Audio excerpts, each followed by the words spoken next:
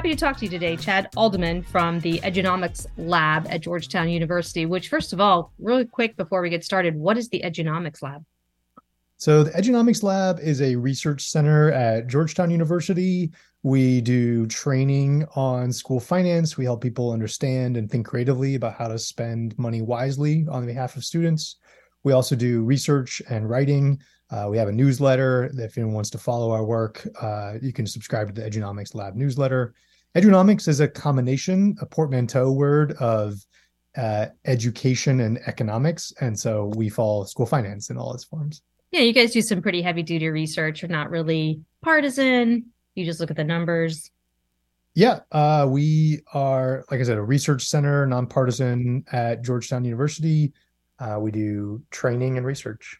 Yeah, and I know you have a certificate of education finance program, which I did, and I very much enjoyed. But you also train school board members, district finance officers, right? In the larger issue of school finance. That's right. Our big one is what we call the Certificate in Education Finance. It's a Georgetown University certificate. I've actually done it myself. It's a fun program. You learn a lot. You get to work with other people interested in school finance and sit around a table with other people. It's mostly plurality of people is school finance officials, but we also have the state people. We have some people in the media, some advocates, nonprofits that also participate. And so that cohort is a really valuable experience for people too. And that's great because the area of school finance is something that everyone knows like a teeny tiny amount about, but like very few people know a ton about or understand it. I think universally you ask people and they say we don't spend enough on education. This is the most important thing we should be doing. We should be spending more money on it. But you get into it and number one, that's not really true. We spend much more per student than most people think.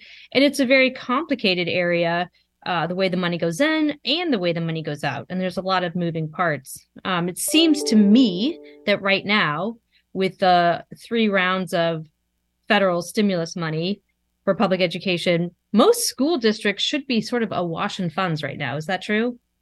Yeah, it definitely varies by place. So states that get a lot of federal money got more, all the ESSER funds flowed through existing federal formulas. And also big districts with large concentrations of low-income students got the biggest amounts of money. I mean, nationally, you could say a couple things. One, it's pretty clear that this year will be the highest spending year per pupil that we've ever had. Pretty big increase from last year and the year before that. We've been on a steady run of increases since the last recession, about 2012, 2013. We've been steady upward trend. And then the ESSER funds are funneling money in. We think that those are the equivalent of about $60 billion of extra money this school year and next school year, which works out to about 8% of district budgets above and beyond. Again, there's tons of variation across the country, but 8% is sort of the national average for this year and next year. So that means, two things are coming then. That money's going to go away. It's temporary. And then another thing that I don't think most folks know about is nationally, and certainly in the state of Missouri, there's a declining number of K-12 students, right? So as the federal stimulus money dries up, I've already seen that surveys of superintendents who say it's going to be a fiscal cliff. But what are you recommending that districts do now when right now you've got all this money, but then you're going to have to tighten your belts again? Do you guys have like a list of suggestions for districts? Yes. So to the point about the fiscal cliff, I mean, we think it's pretty clear that it's going to happen. It's that $60 billion of extra spending this year and next year that then is going to go away. Right. Some of that is being spent on one-time things like on maintenance or construction. And so those are true one-time expenses, but a lot of it is not. A lot of it is on labor and hiring people who then districts will either have to figure out some other way to pay for their salaries or let them go. So I think it's quite likely that the 2024-25 school year will be a painful one for district budgets. And we've called it the year of bloodletting because of allowance. And it's all written, like these districts have budgets. We've encouraged districts to have multi-year budgets to put this out publicly to say, here's our projections around enrollment, what that would mean for the state. Here's our ESSER money on top of what we have normal. And when it runs out, here's what we're going to do, to be able to say now or earlier, to be able to communicate with the community to say, here's the budget and here's what we're looking at in terms of changes over the next couple of years. It seems to me that it's so hard for districts to reduce spending. So hard. I mean, I know in St. Louis, city of St. Louis, enrollment is down, I don't know, 80%, I think, from the high point. We have high schools built for 1,500 kids that have fewer than 100, and they have terrible, terrible test scores, and yet they're impossible to close. Yeah.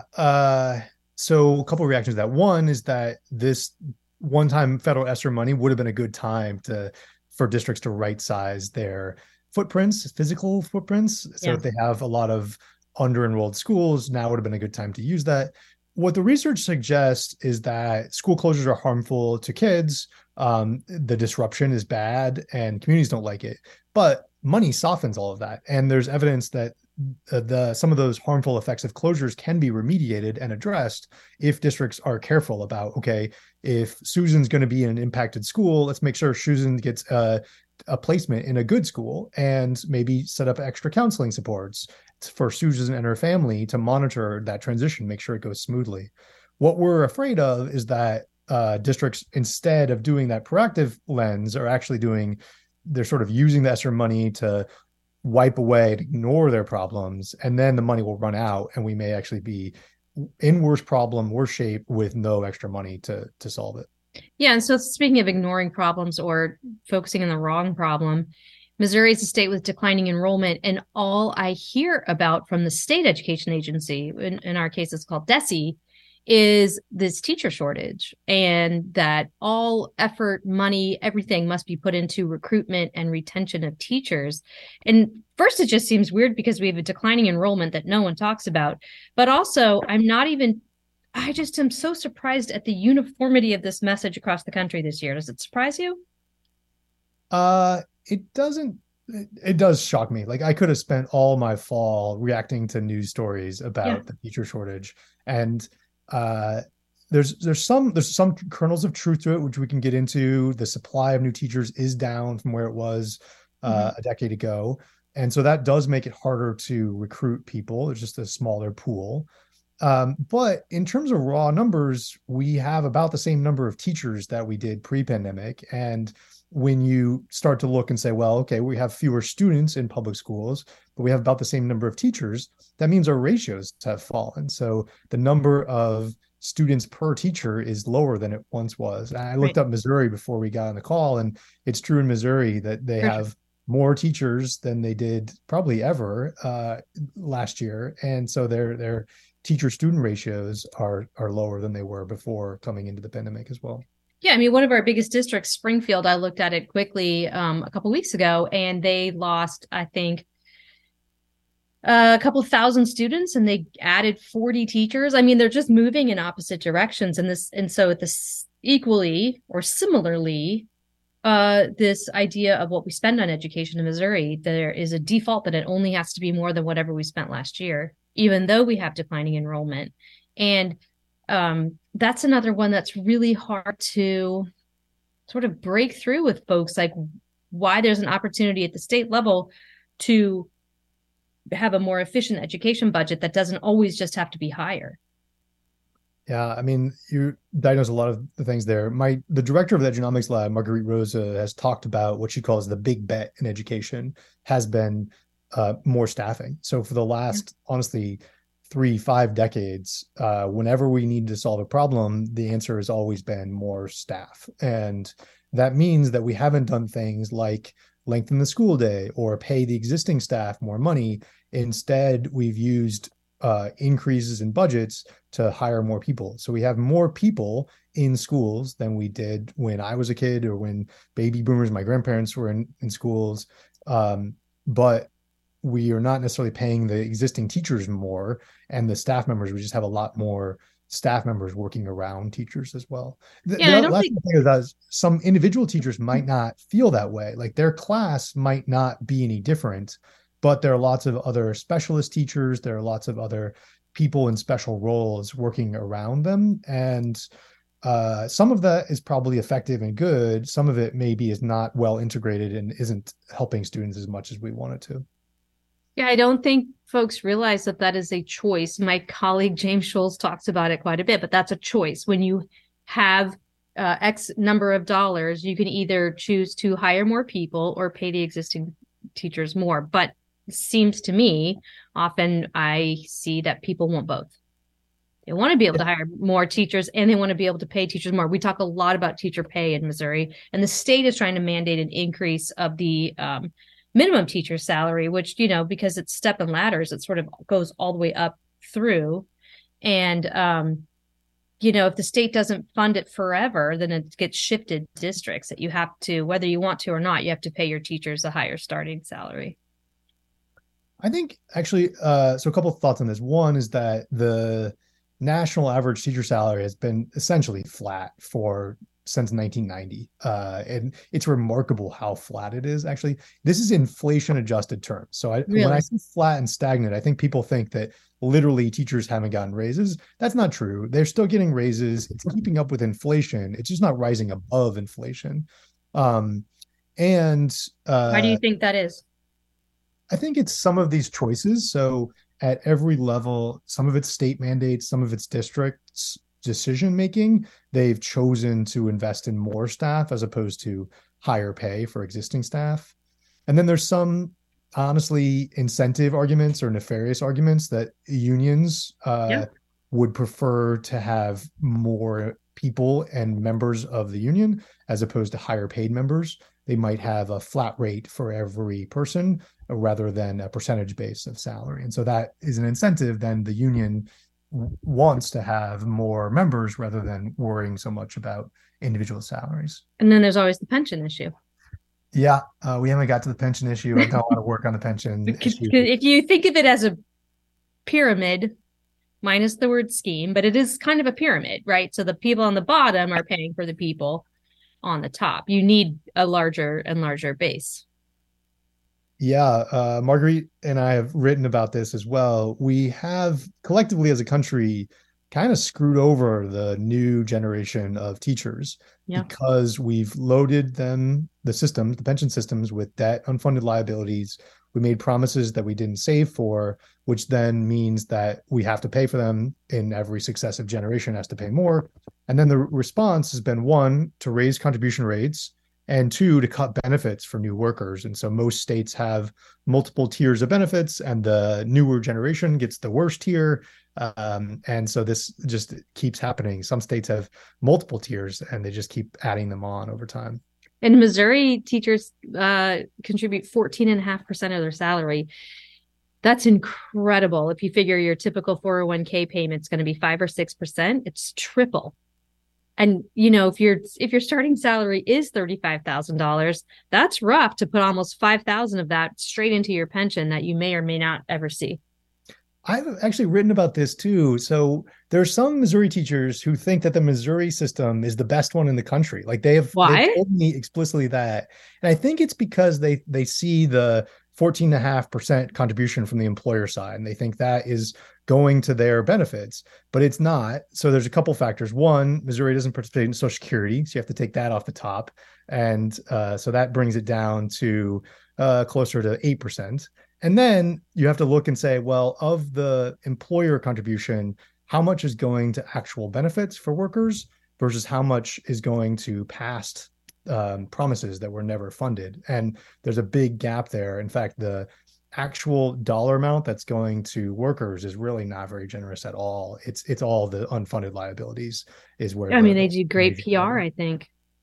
I don't know. I would be very unhappy if I was paying 14.5% of my paycheck right out the gate. And the St. Louis and Kansas City systems, they raised it. They do pay Social Security, and they're slowly ratcheting it up.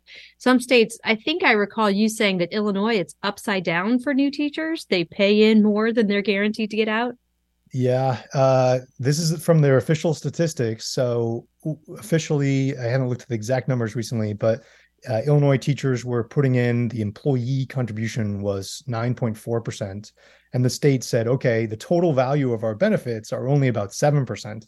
So that gap is actually a contribution towards the unfunded liabilities that all the employees are making. And there's some, like, employees don't know this because a lot of Illinois districts have what's called a pension pickup. And so the district might be making the quote unquote employee contribution, but it's still the employee contribution. It's still compensation that the employee is not getting because the employer has to pay it. And I don't want to get too much in the weeds on pensions. However, do you think that when new teachers come out of college and they sign their first teaching contract, they just don't read it? Or what do you think? What do you think is going on? No one has stopped and said, "I want to make sure you understand what's going on here," or what do you think? Well, pensions are complicated. Health benefits are complicated. Yeah, I think young people aren't really focused on benefits in general. I think yeah. they're mostly looking at location. They're looking at total base salary. They're looking to know that they have benefits, but otherwise they're not able to sort of weigh the pros and cons of different structures or look at a pension formula, like what this will mean if I stay 7 years versus 21 years. It's complicated math. And there are, like, academics who argue about the proper way to value a pension value. And so we can't expect a 22-year-old young teacher to make those calculations. Okay, so pulling back, if you were advising superintendents or district finance officers right now about what to do for the 2024 school year, is there anything that they could be doing now other than multi-year budgets? Is there anything that they could be like making less painful cuts now so that 2024 or 2025 isn't a bloodletting? A couple things. So one, on labor, looking at the benefit load that the districts have, making sure that employees know how much the district is spending on benefits. So just that informational piece sometimes is missing. So the employees can appreciate it more, how much districts are spending.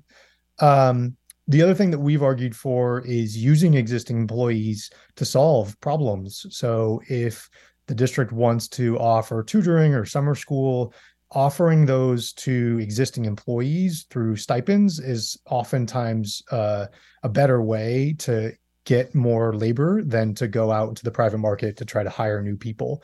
Particularly, I saw today the unemployment rate is the lowest it's been since someone walked on the moon. So it's really tough out there. But using your existing labor pool to solve problems, whether that's driving buses, whether that's cleaning up the school. We've seen a lot of innovations districts have done of finding new ways to recruit labor, whether that's high school students or existing employees or retirees, getting them back in some way. It's going to take some creativity to solve some problems. What about transportation? Because we've had a couple trends that I see there. The state is being asked to fund more of it. Missouri, we do a cost reimbursement, which means districts are incentivized to maximize their transportation costs for reimbursement. And they get to include all kinds of stuff. At the same time, there is plenty of news stories about the difficulty in hiring bus drivers. And we know that ridership on the bus is at an all-time low. It's in like the 40% now. It was generally 52% or 54% of kids rode the bus. Now we're in the 40%. What can be done there? Yeah, a couple ideas there. So we've seen some districts expand their walk zone to say they used to only offer buses to people outside of 1 mile or 2 mile, and they've expanded that. We've also seen some districts have offered, let's say you have a few scattered riders on a particular route. It might be better if you could get those people, the parents, to take them to school and not just force them, but what if you offered them some money and say, hey, would you be willing to take your kids to school if we give you some payments? And there's some districts that have paid a couple $100s a month for parents who have been willing to do that. And you're not going to get everybody that way, but you might ease some of the burdens. The other thing I've seen is on who you can recruit as bus drivers, or thinking about the bus driver job in different ways. So rather than just have the morning and the afternoon pickup, like, can you have them do some other roles within the school day? And then maybe it might be a more attractive job on the pay and benefit side. or I've seen some work on the licensure issue as well. So if you're as a school district competing with uh, big commercial trucking companies, that's maybe not the best competitor for you. So how do you, as a state, might think about other license and regulation rules that school bus drivers maybe not don't need the same regulation as a big commercial trucking driver. Yeah. So then one last thing, the school choice has expanded in the last few years. In the last 2 weeks, two more states have said you can take your state money and go anywhere you want to go.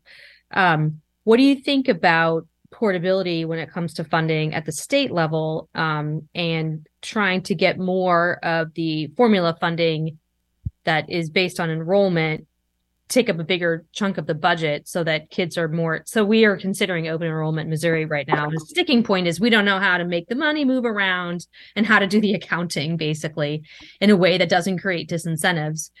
Do you think it is better to make funding more tied to the number of students, or does it matter?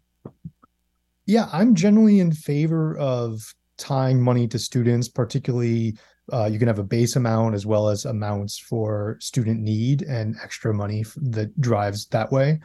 And then you do get some of the solutions you're mentioning of different schools have different incentives in that context.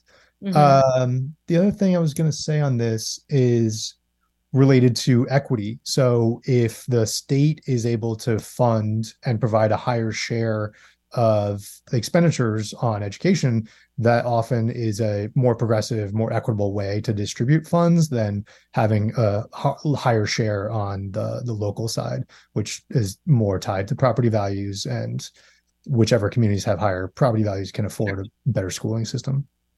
Have you guys been tracking the spending of stimulus money? Or do you, I mean, it feels like the last round, American Rescue Plan, districts got a ton of money. I know Missouri, we got almost 2 billion to distribute to districts. And it seems like I'm not seeing in the news anyway, any information about how that money is being spent. We are doing our best to track it. So we have what we call an ESSER expenditure tracker on the Edunomics Lab site, where we are finding whatever state data is out there. It's on the reimbursement actual expenditures. So the state has the money, but districts have to file for a reimbursement to get it from the states. We have the data, whatever the states are tracking and reporting. Some states, it's only the pace of spending, so we can say how much has been spent. Other states have more information on the categories or the function of the money. It's messy out there, but we've tried our best to sort it out. Won't states have to report back how they spent it? The U.S. Department of Education is trying to collect some of that data. I am not optimistic that they'll do it in any systematic way. The cost accounting codes just weren't set up for that. And Marguerite likes to talk about saying to a family, like, what did you buy last year that was red? And you'd have to think through and categorize it all. And no one budgets that way. And so a lot of the things that they're asking for, like, how much did you spend on tutoring? Well, we just don't have cost codes set up that are comparable across the country. And so we're gonna have a really hard time getting good comparable data, unfortunately. Do you think the bulk of it's going to learning loss? I mean, obviously you're not buying Lysol wipes anymore or masks. Well, the last round of ESSER funds, the Congress said 20% had to be spent on addressing learning loss. I would say districts are spending a little bit more than that, but we don't know what that is, and we don't know how they're categorizing it, unfortunately. Some districts are doing high impact things like tutoring or extending the school year or day. Others are doing less impactful things like professional development. The research on professional development is not very convincing that it's going to address some of the student learning gaps. Right. So there is a lot of gray area, even in learning loss recovery spending. Well, I'm just going to make a quick plug for our work, but we put up a website a month or so ago. And for every district in Missouri, you can look at extremely detailed spending data from 2020, 2021. And we basically just took the report that every district submits to the Secretary of Education, annual secretary to the board report, and put them on a website that allows you to look at them, essentially, to explore the data. And one of the and it includes all revenue and all expenditures since 2021. It isn't even 2022. But right out of the gate, folks were criticizing the website because the per student spending or the per student revenue was too high. And we included stimulus. I mean, we included everything. And they, I've got like, well, is capital in there? Yes, it is. Is this in there? Yes, it is. We just took the total revenue and the total expenditures divided by the number of students just to put a pin on a map so you could compare across districts. Other than that, we didn't do any calculations with the numbers. We just put the numbers up so that you can look at them. It's like 500 lines per district. Advertising, diesel fuel, sort of just put their checkbook up from that year. But folks were, some districts, when you include stimulus money in there, it's $30,000 plus per student, especially our small districts. They got a ton of money. And that's why I think we haven't seen any real transparency or consistency on where that money's going. And me being the messenger, I took the hit, for saying, well, this is their actual numbers. You can look at them and you can also pull the same numbers off the state website. I just made it easier to look at, but folks were very upset about the totals. And I was like, that's what it is this year. And I think statewide, the average would be about 18,000 per student. And that's a lot of money. I don't know, but I know that it goes to a lot of different places. And I think that's the piece that folks, why would you understand? I don't understand. There's lots of things I don't understand, but there is 400 line items for every district and the money goes here, there, and everywhere, basically. Yeah. And do they all use the 400 line items in the same way? Absolutely. Yeah. So it's messy out there. I'm glad you're doing that work. That's cool. I'll go check it out. Yeah. Some districts taking a ton of money at ticket sales to student activities like football games and plays. Some taking none. Some taking a lot at the bookstore. It's just to me, because I like numbers and I like finance. To me, it's really interesting. I haven't had a chance to dig in because I was spending a lot of time getting them up on getting the website built. But, a lot of money goes from one district to another. There's a lot of back and forth. They send students over here or they send students with disabilities, maybe because they can't serve them, transportation. And a lot of money goes between districts, which I didn't realize before. A lot of money is paid out in tuition by parents to send their kids to different districts. So it's a lot going on in there. If anyone's interested, it's called mostschoolrankings.org. But I just want people, if they're interested, to dig in and try to understand it better. Because again, coming back to where I started this it's something that people talk about all the time and hardly anyone really understands it other than you guys. Yeah, there's this poll result that I really like, the Education Next annual poll.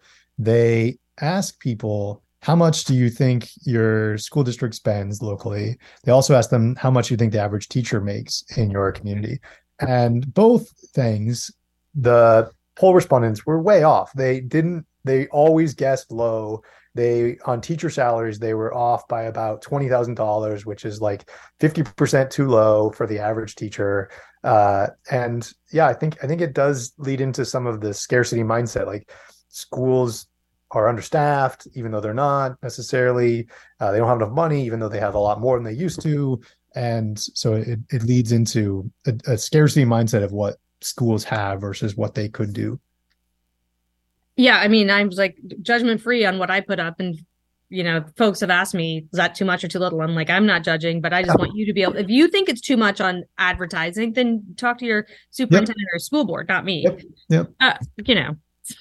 Anyway, final question, asking you to prognosticate. What do you think is the biggest trend in education finance that you see happening?